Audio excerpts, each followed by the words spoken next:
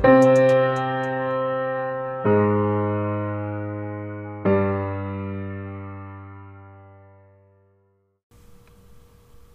everyone, it's Jess. Happy Saturday, or whatever day it is that you are listening to this.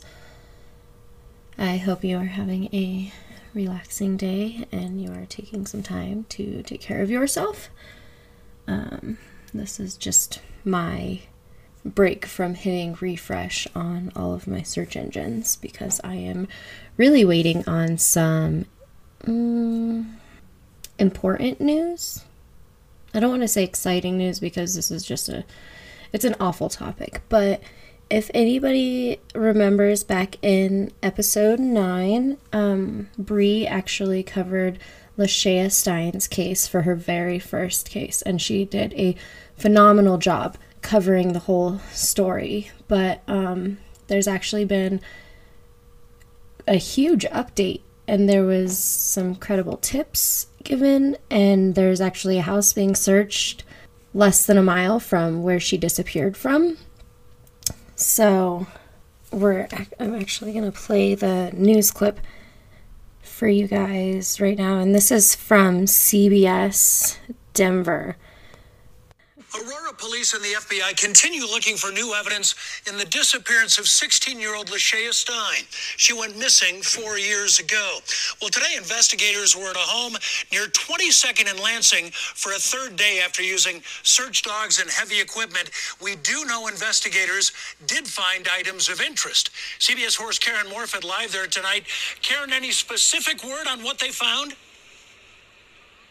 Well, right now, Jim, Aurora police are not saying what evidence was found inside this house, only that detectives are going to be processing what they recovered to determine if there is a connection in this case. And they say the search for Lashaya continues.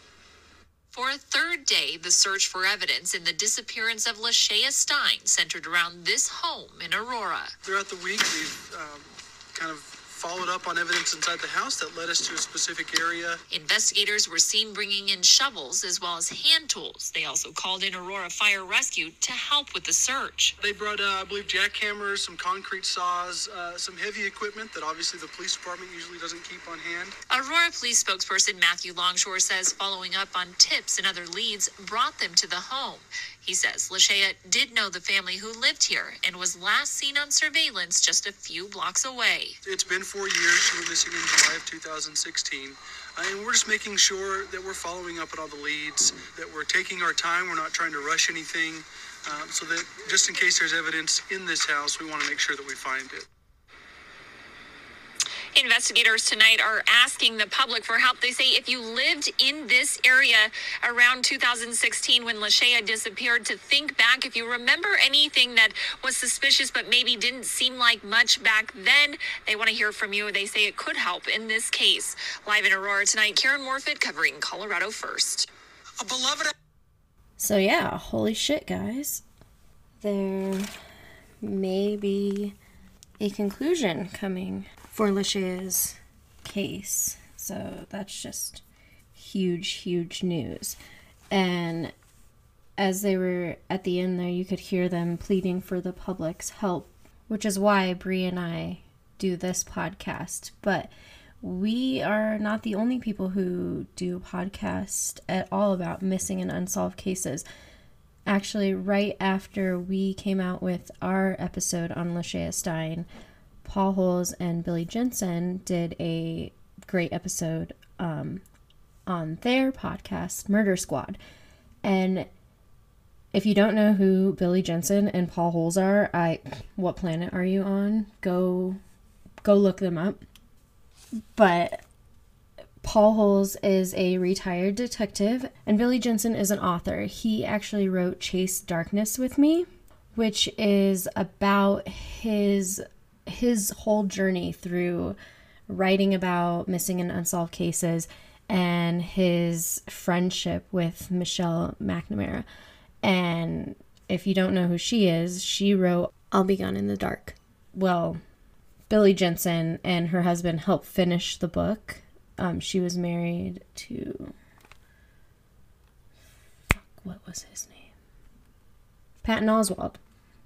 she was married to Patton Oswalt, and they ended up finishing her book, I'll Be Gone in the Dark, because she passed away from an undiagnosed heart condition right before she could finish the book. And it's basically her mission to catch the Golden State Killer, and she writes about it. And she wrote the book I'll Be Gone in the Dark about this. And basically, she was just a citizen detective who, like us all, became obsessed with this case. And this was huge. If you don't know about the Golden State Killer, just go on Google and I'm sure so much will pop up. He actually just arrived at North Kern State Prison to finish out his worthless life on November 3rd, 2020. So yeah, there's 2 books to go check out. I'll Be Gone in the Dark and Billy Jensen's book, Chase Darkness with Me. And these books it goes over the importance of public pressure in these cases and the flawed system that needs the public pressure to solve these cases, basically. So yeah, so just go and inform yourself with those. While we're on the topic of public pressure, hopefully the police in Littleton, Colorado right now are receiving an ample amount of pressure to solve this domestic violence case that just happened. This last week. I am going to play you a news clip of this, and this is from the Denver Channel, and I really hope this is just like the Chris Watts case, and I hope that the friends and people that knew her get involved, and I hope the police investigate this and there's a resolution, because this just does not sound right. And we can talk about this on the Facebook page. I will post the news link there also, and we can have a chat underneath it if you want, because this is just crazy. A Littleton woman shot and killed by her husband in their home. Denver 7 has learned he's claiming self-defense and has not been charged. But tonight, her friends are calling for justice and talking to Denver 7's Ivan Rodriguez.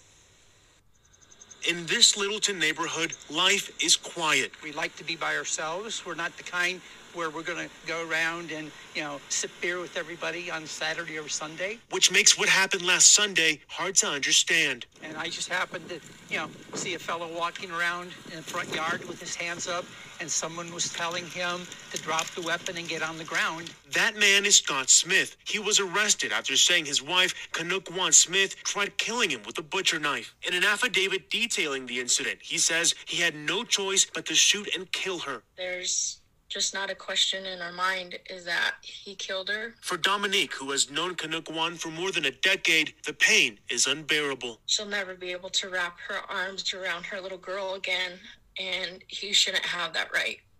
He shouldn't be out, and he shouldn't be free. Another friend, who is also a lawyer and read the affidavit, says he sees red flags. And when it's in a small room with clutter and there's no signs of a struggle, alarm bells obviously start going off. Scott Smith had no injuries or marks, but there is a telling sign on Canuck head. The officer describes a black ring around the wound, and that only happens when a gun is very, very close to somebody's head. And just a couple weeks ago, the couple was going through the process of getting a divorce. Now one of them is waiting to see if the DA's office decides to press charges. Ivan Rodriguez, Denver 7. Wow, guys. Just wow. You're gonna have to let me know what you guys think about that, because I don't really have a lot of words for that. Bree and I shouldn't be talking for Bree right now because she is super busy working all of her DV cases. We'll probably go over this time and time again, but as things shift and change in the public, a lot of domestic violence cases rise and shift with all the stress that goes with everything. So like, I think we've mentioned it before, but when school starts back up, there tends to be more cases happening, domestic violence cases being reported. And that may be because mandatory reporting, like when kids go back to school, they're involved with mandatory reporters. So things get documented a lot more, but it also has to do with like the stress of that change too. So just triggers for all that stuff. So right now, with the pandemic ramping back up and everything changing and shifting constantly, Bree has been overloaded with work and cases, and they actually started court cases in person again, so there's been some of that going on, and that might actually come to a stop as well. We don't know what's going to happen yet, so it's going to be really interesting to see what's going to happen with that. But our plan is to finish out our domestic violence awareness time. It was supposed to be a month, but domestic violence awareness time on Missing at 5280 with quite a big case here in Colorado. So yeah, I've been doing lots of research on that. I'll post the book in the link when we do the episode, because everybody has got to read this book with me. Also, as we're on the topic of reading with me, you should hop on to True Crime Book Time. We kind of took a pause on reading until the holidays are over, so you can join in and just true crime shitpost with me. Post all your creepy memes and your dark humor and whatever you're interested in or obsessing over, and we'll talk about it and laugh with you and obsess with you. Today I'm actually going to end this episode with some information on a local missing teen. This was brought to my attention by a coworker of mine, and with all of the developments of Lashaya, I thought it was appropriate just to add it onto this episode. Missing teens and runaway teens are usually overlooked just because of that fact, because they ran away. But when somebody is missing, or even if they've ran away and you don't have any contact with them, as a parent, that's just unthinkable. And as a parent, you do have the right to file a missing persons report. And somebody actually was asking me about why an Amber Alert hadn't been put out for this missing teen. And it is because it doesn't meet the qualifications. There are very stringent qualifications to report an Amber Alert. And I honestly believe that there should be some way of maybe a different kind of alert or something, but we should be more aware of all of these missing teens. But until then, Missing at 5280 does exist for Colorado. If you have anybody in your life that is missing and you want to reach more people on a different platform, message me and I will be more than happy to help you. But today we are leaving off with the story of Caitlin Miller. She disappeared from Fort Collins, Colorado on the very early morning hours of October 30th, 2020. So it's getting to be quite concerning, the amount of time that she's been gone. On Twitter, I read her mom had posted that she was seen leaving on her longboard from a neighbor's Ring doorbell camera. She did not take her cell phone, and that's about all it says from her. I don't think she can really share a lot of information about the case. I do know that, well, I guess I don't know for sure, but it sounds like the FBI and CBI are getting involved as well. She is missing from Fort Collins, Colorado. She is 16 years old. She is a white female with brown hair and brown eyes. She is 4'11", and she weighs 125 pounds. Do not approach. Do not hesitate. If you have information, you should call 911. or 1-800-THE-LOST. That is 1-800-8435-678. Or you can reach the Larimer County Sheriff's Office at 970-416-1985. As always, I will be posting all of the sources used for this episode in the description box. I will also be posting Caitlin Miller's missing poster on all of our social media platforms.